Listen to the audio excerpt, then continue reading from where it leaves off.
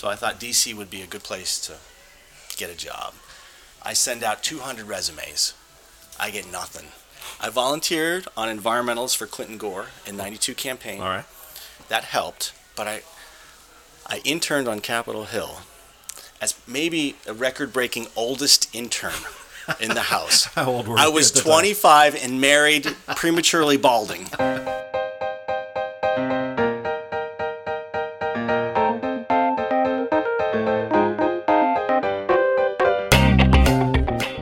On any given day in Washington, D.C., policy proposals are created, debated, and decimated by tens of thousands of people and organizations working behind the scenes. Each week, a guest and I will visit one of D.C.'s many watering holes and distill the art of advocacy. We'll pull back the curtain a bit and take a look at how they play their part in this sausage factory we call our federal government. So if you're at all interested in how the sausage is made, pull up a chair, grab a drink, and join us for the next 20 minutes or so. After all, what goes better with sausage than a tall, cold one?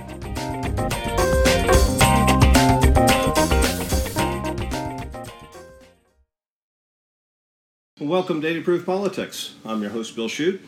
We're broadcasting today from a classic in Georgetown known as the Tombs. If you're ever a Georgetown student or have known anyone who's a Georgetown student, you know about the Tombs. It is literally on the footsteps of Georgetown, and so any given day, you'll find faculty members, you'll find people from the Georgetown community at large, and at night, it's pretty much reserved for the students. That's the reason for the Tombs, and the reason we're here today is because our guest expert, Sean Todd, is a proud graduate of Georgetown University, a proud Hoya. Hallelujah. Sean, welcome and cheers. Bill, it is an honor to be here. From a Georgetown Hoya to a Texas Longhorn, two Longhorns. From a Democrat to Republican, from your son's old soccer coach to my son's Cub Scout master. Thank you for having me.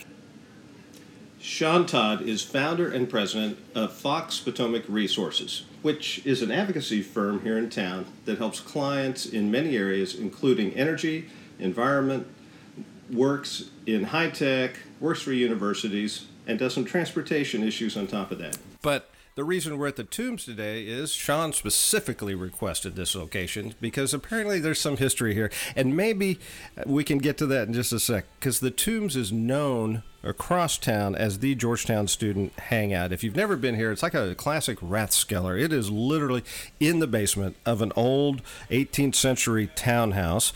They have live music, and at times they have DJs, they have half-price burgers. One of the coolest things about this place, I think, is the fact that while they opened in 1962, and you can find a scripted name of every single person who has worked here since the day it opened. But Sean, the question I have for you about the Tombs is, they're also known for one other thing. It's called the 99 Day Club. Were you a member of the 99 Day Club? Was that an option when you were a student here? It was an option. Would you like to explain what the 99 Day Club is? Well, I was not a member. However, well, now I'm really disappointed. My favorite memory of this place, though, is my last exam, senior year. I finished it. I came right here, and I sat at the end of the bar from mid-afternoon till close, and had a good time. There's been a lot of shenanigans here, though. Probably enough about the atmosphere of the social scene at Georgetown. Fair enough. Then let me shift to ask you about Fox Potomac Resources. So this is a firm that you've had going on for almost a decade and a half, right? Maybe almost pushing 2 decades. Right. Was it 2001 when you started? January 1, 2002. Okay, we 2002. opened up shop in the spare bedroom. All right. What prompted you to open up your own firm? Well, great question, Bill. And it's got a multi-layered background. Every question has complicated background to it. But essentially, I was working at a firm with your wife, Zelda. That's right. International Technology Corporation. Yeah. And I had a subcontractor of our company ask me for the name of a Navy lobbyist because he needed some help lobbying the Navy. And I gave him the name of a friend who never called him back. Oh, no. And this guy now runs a top 10 lobbying shop in D.C. But he didn't happen to follow up. So I got to thinking, Bill, I was like, this isn't rocket science. I think I could do this. And so I said to Dr. Shukla, Dev Shukla, he gave me one of my first chances. I said, Dev, I think I could help you out on this. And so we talked over the course of a couple months. I called in sick one Friday. I flew out there to Walnut Creek, California, and we had dinner. And he said, okay, Sean, tomorrow morning, I meet you, 8 a.m. So I was in the Holiday Inn. I don't think I slept that night. I showed up 8 a.m. with 2 cups of coffee. And at the end of that conversation, he looked at me across the table and shook my hand and said, okay, I hire you 2 months. All right. And so Dr. Shukla gave me my first chance as a independent lobbyist. And so I gave notice to my employer. Mm-hmm. And as it turned out, 2 weeks later, they went Chapter 11. Oh. I would have been fired anyway. Oh, perfect timing. So that became a client. They transitioned me to help with the transition. They've been a client for 18 years. And We've gone through four corporate mergers. Yeah. They're still a client 18 years later. That's fantastic. So Let me stop you just a sec there and ask the question. So what was the goal of that 2-month contract? What did he expect you to do for him? okay, great question. So I worked at the Department of Energy, and that's a whole other background story. And we will get to that. Yeah. So I was tasked by Dev, Dr. Shukla, who's a fascinating guy in his own right, to help him win work at the Department of Energy. Okay. So it sort of reflects this trend from legislative branch to executive branch lobbying, which I think is a trend of the last 10, 15 years. Well, yeah, with sequestration and the surrender of the power of the purse from Congress to the administration, Exactly. it's become a cottage industry. Exactly. No doubt. So a lot of my practice is focused on the executive branch, particularly Department of Energy, Department of Defense, EPA. Because Gotcha. my firm does clean up and clean tech. That's what we do. And by the way, it's the world's smallest energy lobbying firm. So small we're almost becoming nonprofit, but not quite there yet. But for Dev, so it was a 2-month contract to help him win work at DOE. Okay. So contracts are everything. All you do for clients is try to help them make money, essentially. It could be defense, it could be policy, it could be tax, it could be contracts. This one had to be a contract. So he wanted to influence the RFP, the request for proposal, such that his team that he wanted to get on, this is getting really detailed now. Oh, go for it. The requirements of the RFP stated that each member of the joint venture had to share profit. He didn't want that. He just wanted to become a member of this team. So through lobbying, network of relationships, programmatic knowledge, institutional knowledge, we removed that provision from the RFP. Okay. And he got on the team for that contract, that bid and proposal. Did not end up winning the contract, but he got his goal of getting on the team. So that contract with Dev Shukla, it was called Innovative Technical Solutions Incorporated. He sold it to Gilbane for like $100 million. He kept me on for like a year. So 2 months. Right. 2 months. But what that allowed me to do was to be on my own. My company that went in Chapter 11 hired me to help with the transition. And then my grad school, University of Maryland, hired me. So I'm looking around, my hair's on fire, I've got no hair. You can't see that on radio. But I looked around after a couple months, like, it's actually working, to my utter shock. Yeah. So, Bill, everything about this business, to me, is getting clients. Well, so do clients come to you like Dr. Shukla with a specific goal in mind? Or do you have some clients that say, Sean, we know you're an expert at DOE, can you sniff around and find us some opportunities? But in my experience, it's always been very specific. Okay. Very specific about a certain goal. For example, I met yesterday with a Fortune 500 company. So you're a problem solver.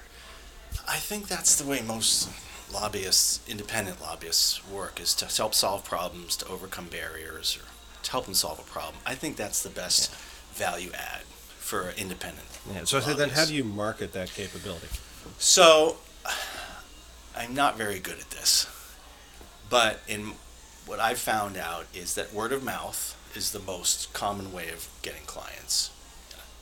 The textbooks tell you 80% of all new business is from old business, from referrals. Yeah. So, that's been true in my experience as well. There's been a few cases of cold calls which actually worked, but I've pitched hundreds of clients, and you get told no well more than 50% of the time. Some old hand told me if you get 10% or 5% hit rate, that's pretty good. Right. So most of the time you're hearing no for those people that are thinking about trying this as a potential career or giving it a try. Yeah. You have to be comfortable with rejection. Yeah. Don't you? Okay, Yeah. so let's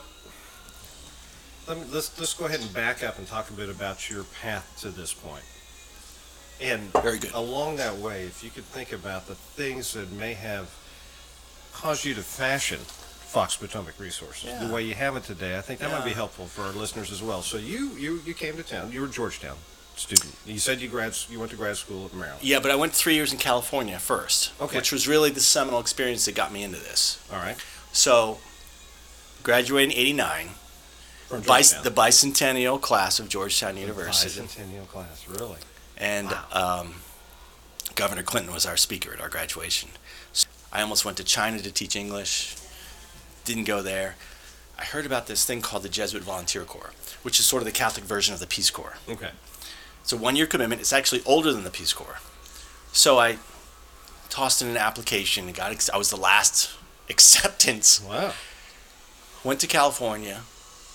And so I was placed in this community in Santa Ana, California, the poor Okay. boy of Orange County. Yeah, right. So I worked with inner city youth. And my role was to help them volunteer, sort of to give them, hey, you're at risk. You're growing up with, maybe no father, tough situation, but you still have to help your fellow brother in your community. So I got high school kids to volunteer in the community. Oh, great. For it's 1 year. Community service, community organization, That's what it was. outreach. Yeah, outreach. Perfect. So it was a 1-year commitment. I happened to be placed in a community because there's 4 tenets: social justice, community, spirituality, and simple lifestyle. I happened to be placed in a community with this woman I happened to fall in love with. And so we fell in love, got married. Is that how you met Stacia? Yeah. I've never heard that story. Yeah. How about yeah. that? Yeah, there's more to it. But anyway, so I did that for a year, so did Stacia. We stayed in Southern California for 2 more years. I taught in East LA for 2 years. Oh, man. I got the education. Yeah, I bet. It was a tough area. I mean, that was the height of the gang warfare. I had kids shot and killed. Oh, my gosh. I had drugs in my classroom, Well, yeah, PCP it's not in my that far classroom. removed from Rodney King, would it have been? We were there during the riots. Wow. We didn't leave our apartment for 3 days. But so all that by way of saying, Bill, LA. I don't know when the last time you flew into LAX, but in the early '90s there was a brown cloud over the city. Thermal inversion from all the pollution and the haze. Yeah. And, yeah. So long story short, I caught the green bug in LA. Oh, is that right? Yeah, not just the air, the brown cloud, which is better now. Particulate matter is much better now. Air quality is much better now. But even the oceans were polluted. You go to the beach, the best beaches, some of them in the world, you have signs, do not swim. You will become violently ill. So I caught the green bug. I was never really politically active at Georgetown, even though everybody at Georgetown. What did you study at Georgetown, by the way?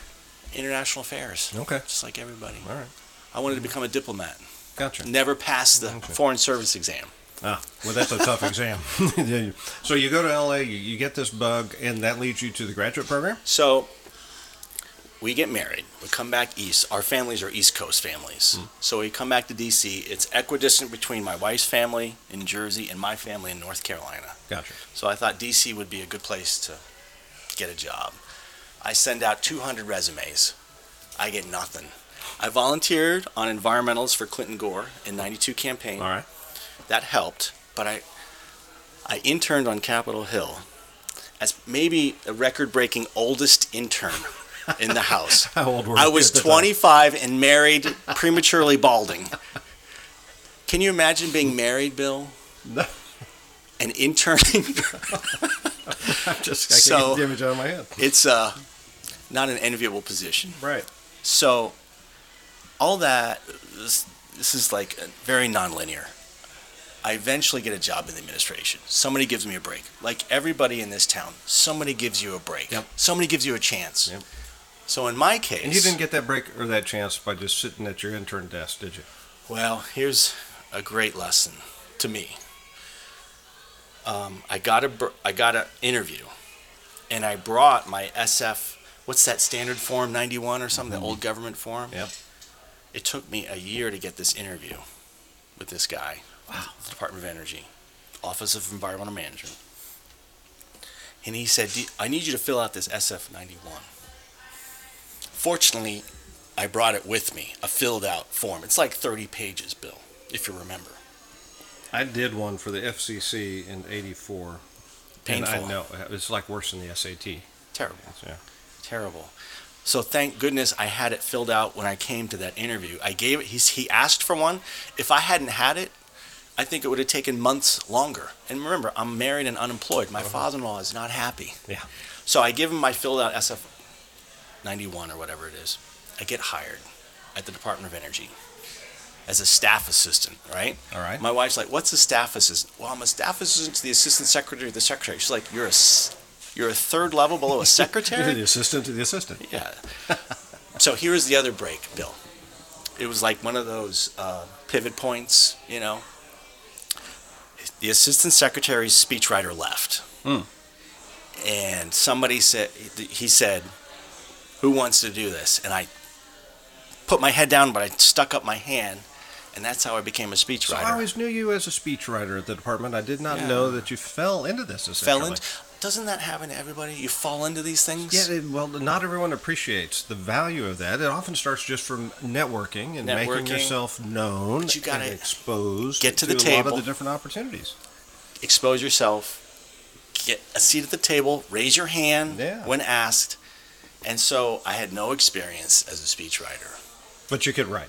I could write, but that's what a liberal arts education does. It teaches you how to Bingo write. there, my friend. Yep. So I learned. I was a writer. My first speech was the assistant secretary came in, and he said, "This is not your best work, is it?" And I said, "No, sir, it's not." So I did that for like 3 years, Bill, and I got an education at the Department of Energy. This is Peter. And this is Tom. We want to tell you guys a little bit about our podcast. Tom and I met in college, became best friends, and then teachers almost 20 years ago. Sometimes school just does not allow us to elaborate on the topics that we find interesting, like the real shark attacks that inspired the movie Jaws, or the real historical context to Indiana Jones artifacts. Where does cereal come from? Or are zombies real? Does Ben Franklin really deserve to be on a $100 bill? On our podcast, just like in our class, there are no stupid questions. Just two friends having a lighthearted conversation about history, pop culture, and the context of current events. Listen to History Teachers Talking Podcast from Evergreen Network, anywhere you get your podcasts.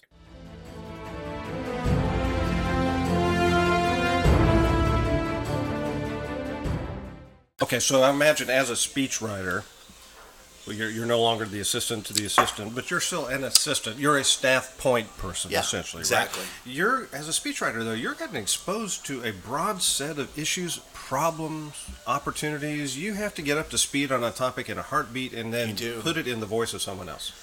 That's you just captured it, and I think it's a great education at any agency because you have to know the issues. Right. And here's the benefit. You are developing this network of relationships because it's an intense environment. There's no second chances. You either deliver the speech or you don't. Right. And I was delivering speeches to the secretary at 8 o'clock at night sometimes. Mm-hmm. But you have office directors, program managers, assistant secretaries bringing you these bricks, and you're putting the mortar together in this intense environment, and you have to produce this cogent document in someone else's voice with some humor. And it's an education. So you get to know, say, the Department of Energy, solar energy, nuclear weapons, nuclear waste management. And so that was my seminal sort of experience in my career to be able to, and that's still my differentiator in my practice because I know the Department of Energy. That's my home plate. That's my bread and butter. That's how I help clients now win work at DOE because of that. Gotcha. And so it's all.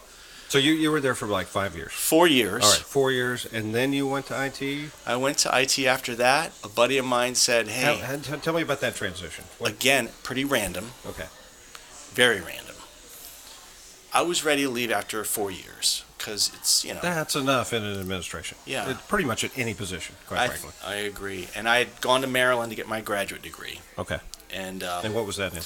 It was a Master's of Science in Conservation Biology and Sustainable Development. This is the green bug. The green bug. Rearing its head. Yeah, it was just climate change in the 90s. Got it. And it was an interdisciplinary degree of economics, science, and policy. So that's what my mother-in-law said to my wife, what is Sean going to do with this degree? And I said, Stacia, I don't know, but it's what I like studying. Mm-hmm. You have to do what you like. Mm-hmm. You have to do what interests you. You can't fake it. So that's what I liked. So I got that degree at DOE, and purely, again, kind of random falling into things, a buddy of mine said, hey, these guys are hiring. They need somebody like you. So I interviewed and got the job. Yeah. And so you have to be open to Exactly. giving it a shot. But what I found, Bill, the first 2 weeks in the private sector, Mm-hmm. I was pretty intimidated. Oh, really? Why? Yeah, because I'd never been in the You're pure expected to private be an sector. expert and produce? Is that the thing? Well, It's like that Ghostbusters line where it said, you haven't been in the private sector. Expect results. All right. that's right. Exactly. I mean, results, yeah, but it was a different focus, it was a different environment. It was new to me, mostly because it was new. Yeah. I still got into it, and I was given a nice role, and I was expected to help them win work at Department of Energy. Gotcha. So, Contract capture. yeah, exactly. And but mixed with lobbying on the Okay. Hill. Okay. So, Oh, okay. and that's essentially my practice now. Because of your extensive experience as an intern. The 6-month married intern, oldest intern on Capitol Hill. So that's another education, working at International Technology Corporation. Wearing two hats, Director of Federal Agency Relations and Director of Marketing. So it's essentially become my practice. What is lobbying but marketing the government? Exactly. So I marketed Department of Energy and the Hill. Yeah. And that sort of evolved into my own practice. And so that's sort of the story, Bill. But I'll add one other point. Mm-hmm. I had the risk appetite to start my own firm. Well, I think risk appetite is a fantastic description. So many people in this town faced with that same kind of crossroads in their life are either too risk adverse or they're risk foolish and they don't appreciate what it takes to pull this off. And to make that call while you have the kind of commitments at home that you did is very impressive, Sean. Well, I was very fortunate that my wife just said go for it. You know, if she had reservations, I would have probably had to say no. But she said, she was busy raising babies. I thought, I was kind of ignorant enough to try it. So I gave it a shot. Mm-hmm. But scaling up is a different challenge. So I didn't have the risk appetite to meet a large payroll, even gradually. I knew that, I didn't know, but I thought that I could meet my own payroll eventually. And so I'm a small shop, Bill. I only have to meet 1 or 2 people's payroll. It's not as challenging as the bigger boys who really have scaled. I'm not a businessman. Absolutely. So you just do what you can. And so I sort of wish and think that I could have scaled up, but that's not really you have to do what you know how to do. Well, yeah, I mean, you don't have to scale up. Sometimes I wish I did, but I know that I'm not really suited to that. It's not my skill set. All right, well, that's a great transition. So let me ask you about your skill set. Because one of the consistent themes in 80 Proof Politics is we like to get into the tools that advocates use. Yeah. And I know there's no such thing as a typical week, but in the course of a week, how much time do you spend relationship building, talking directly to your client, preparing materials for a meeting? Give me a sense of the kind of steps that you go through as you're working on behalf of all your clients. That is an essential question, Bill, which I still haven't figured out, that balance. Don't tell your client. So that balance between client development and servicing clients, it's always evolving. In the beginning, it's 80-20, right? You gotta build a practice. So Right. So you have to build a reputation. Reputation, but client list, portfolio. So in the beginning, it's probably 80-20.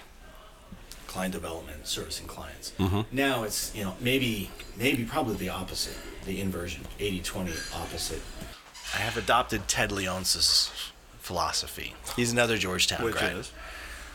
Well, he gave a talk, and I was Georgetown Metropolitan Club, and he gave a talk, and it's hilarious because as an internet evangelist, Yeah. Ted, Yeah. his PowerPoint was broken. His equipment didn't work, so he just talked off cuff. That's often the best. Yeah, I think so too. But he said his plane was going down, and he made a list of his bucket list as the plane was going down, literally. One of those things was balance between work and family. I thought that's a pretty good, North Star. Yeah. So that's been my North Star: balance work and family. Coach kids, Yeah. be a Cub Scout master, but do what you have to do at work. So balance has been my kind of modus operandi. But in terms of the toolkit and approach, so I have a white paper here from a client that I have to give input to. So he asked for it yesterday. He called me right before this interview, so I have to go home and kind of give my input on this white paper on contract RFPs. Okay, you've got your white paper. Your client wants you to take a look at it in the course of a very short, probably 24 to 48 hours. This is quite typical of client needs, right? But what's the expected outcome of the white paper, and who's the intended audience? Where will this go? All right, great question, because it really gets to the essence of lobbying and bringing wins to the client. This is an executive branch focus. Okay. Happens to be the Department of Energy. This is an outside company that wants to penetrate the market because there's a very small cabal of 5 or 6 contractors that do get 90% of the work at the Department of Energy. Very cliquish. Very cliquish.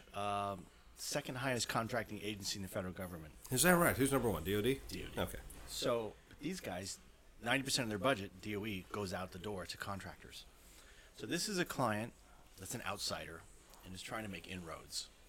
And so we have a white paper that attempts to influence the request for proposals, the performance evaluation criteria that matters, who gets on a team, who's going to have a chance to win the contract. And so this is getting really detailed, Bill. But No, go for it. Who gets on a team is determined by past performance Yes. at the Department of Energy. Yes. And so past performance, in our view, needs to be broadened out to not just include past contracts, past performance contracts that are just exclusively on one single project of complexity, scope, and size. If you aggregate it into different projects that include maybe the same size, maybe the same complexity, maybe the same scope, but not all three into one criterion, that way it broadens the past performance criteria and allows contractors to broaden the pool of bidders. Yeah. So it's very kind of like inside baseball kind of niche lobbying stuff, Bill. It sounds like a situation where the rules have been defined by practice and precedent to specifically minimize the potential pool of winners. So you just touched on something which is fascinating to me. Former client, top federal government contractor, their very first rule of engagement is to change the rules of engagement in their favor. Sure. And so that is lobbying in a nutshell, I think. If you can do that for a client, they're going to maximize their chances for success. And so big boys have a greater chance or probability of doing that. But when you have a small boy that's trying to do that, it's kind of fun to do. And so that strategy, Bill, that's the most fun part of this job, is to craft a strategy that it's intellectually stimulating but also helps your client. It's like 3D chess, It's really fun. Yeah. And it's not just conventional lobbying, go to a member, but it's really developing a strategy that's going to help, but it's creative and it's outside the box and it works. Those are the fun things. Okay, so that is the purpose of the white paper. Who's the intended audience? Are the people writing the contract? The people doing the evaluation board You're work? exactly right. The procurement folks at the Department of Energy. They're the ones who are writing the contracts. Yeah. And so they're going to be getting this. There has to be a point in that process where you're too late to the game, though. Oh yeah, and if you're too late, game over. Yeah. So you Done. have at It's some off. point there's a notice of an intent to compete or an RFP. An RFP. So you have to. Pre-marketing is everything. Yeah. You have to be ahead of the game. Yeah. RFPs, when the contract ends, they have to award the contract months and months ahead of time to allow for the transition. Absolutely. So they have to put the draft RFP out 12 months prior to that. They have to do their contract strategy 6 months prior to that. So it's a long term. It's not like a hammer hitting a nail. You have to be way ahead of the game. Yeah.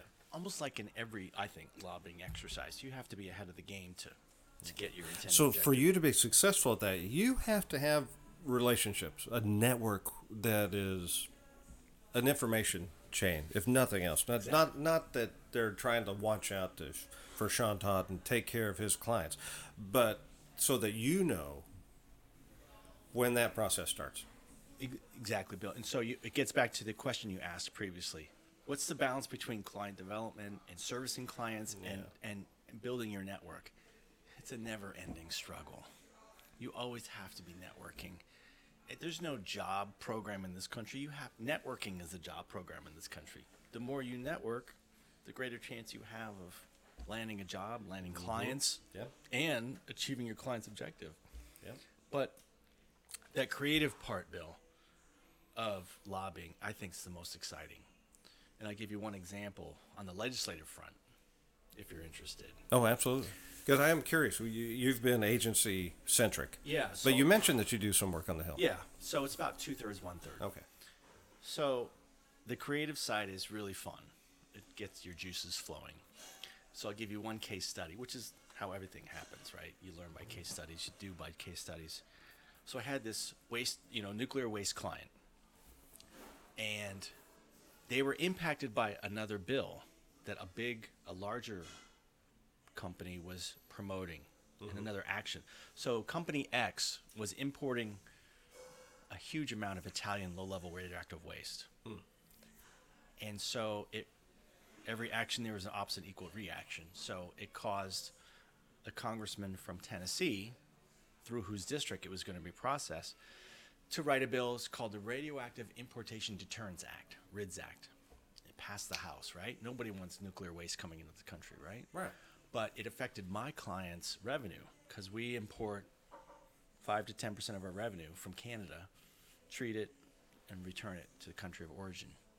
So my client and I, Dr. Lou Senefani, CEO of Permafix, we got together and we said, how are we gonna address this? Because this bill, the chairman of the Science and Technology Committee in the House was pushing this bill, which passed the floor of the House. We talked to him and we told him our dilemma. And so through just discussion and conversation and strategy, Dr. Senefani and I, we said, what about, we treat this waste, we're bringing it in from Canada, and we treat it and we return it to Canada, Right. the country of origin. What's wrong with that? Nothing's wrong with that. Treat and return. And so we came up with this treat and return policy. And so we pitched it to the House, and we were too late because it already passed. It was going to vote for the floor of the House. And so it passed the House. So we go to the Senate sponsor, Tennessee senator, and we present our case, Tennessee company, and we said, well, we treat this, but we return it to the country of origin. Why not have this treat and return policy in place? Waste doesn't stay in country. It goes back. Everyone's happy. Yeah. And so that actually, the Senate sponsor let the bill die in the Senate, and treat and return became the de facto policy of this country. Oh. So you can accept the waste, treat it, package it, dispose of it, return it to the country of origin. Yeah. So that was a creative, those opportunities don't come along very often. So No, you they have don't. to take advantage of it and do right by the client. But being creative, that's the fun part of this job. Yeah. And so it was a rare success. Those successes don't come by very often. Now, that is very rare, and I think that's an important thing to note, Sean, because there are a lot of time there are client expectations, but also the expectations of young advocates getting started in town that you have to bat 1,000, that that you really have to hit it out of the park every time you step up, and it is such a miscalculation for a professional career in this town. I mean, I love always say that we measure our success in Washington by inches. Mm-hmm. You move the boulder, and every once in a while it rolls down the hill. But it is oftentimes those small gains where the real opportunity lies. I wish I had known that years ago. Well, I'm sorry. Success by inches. I should have done this years ago. Success by inches, and that leads to greater successes. Yeah. I love it. I love that framework. I'm going to use it, Bill. And what a great way to close this out. Sean, I really appreciate you joining us today. Cheers for being here. Bill, I wish you the very, very best. This is a brilliant idea. I want this to blow up. I hope it goes just crazy for you. And you've just heard our new marketing slogan right there, folks. So in closing, remember, kids, no matter what you think about the current state of politics in D.C., whether you're a glass empty or a glass full kind of person, there's plenty of room to fill your drink. Thanks, Bill. It's Thanks, been a pleasure Sean. talking to you. Great.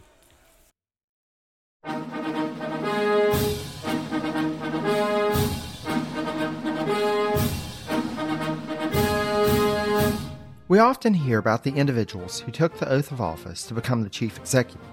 But what about the other people who play a role in each administration, or the events that may not be as well known, but that contribute to the reshaping of the office of the American presidency? On the Presidencies of the United States, we explore each administration beyond just the person holding the highest elected office in order to better understand the history that brought us to the modern-day presidency. I hope you'll join me on this journey through the annals of presidential history. Presidencies can be found anywhere fine podcasts can be found, and is a proud member of the Evergreen Podcast Network.